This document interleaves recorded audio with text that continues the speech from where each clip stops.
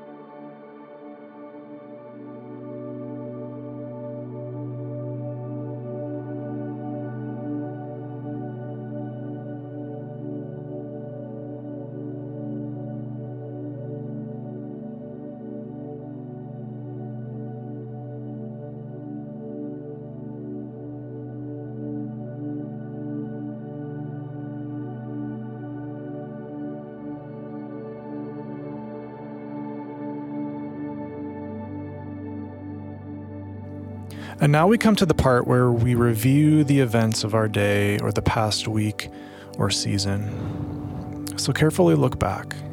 What's surprised you?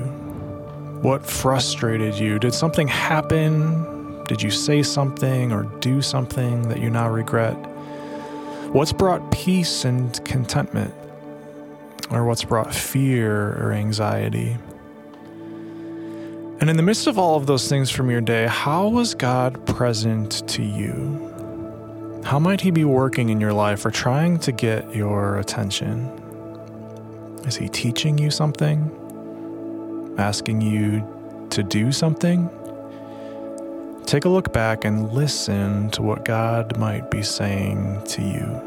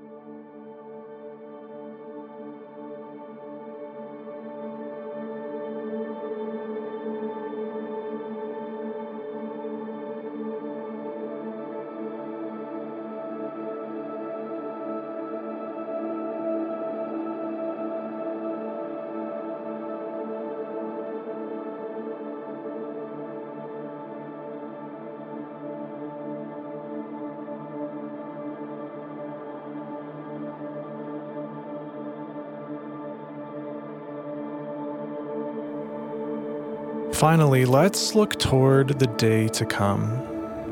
Before you go about the rest of your day or you turn out the lights to go to sleep, take just a moment to ask for God's help and guidance and strength and direction for the day and the week ahead. Ask for His help with any moments that you know might be difficult. Ask for His help in moments where you might be tempted to fall short.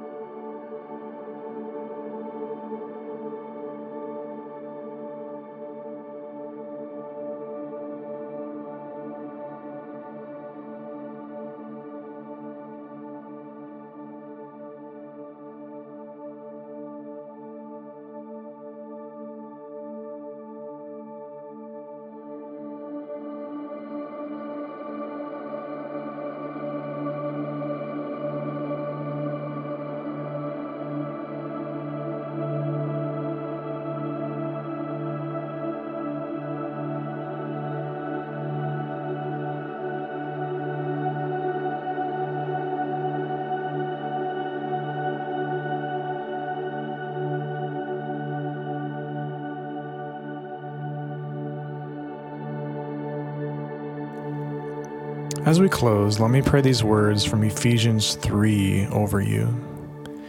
Paul says this: I pray that out of His glorious riches He may strengthen you with power through His Spirit in your inner being, so that Christ may dwell in your hearts through faith.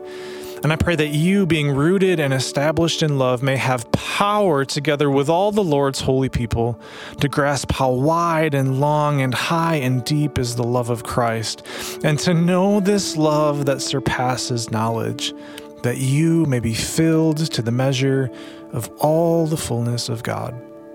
Amen.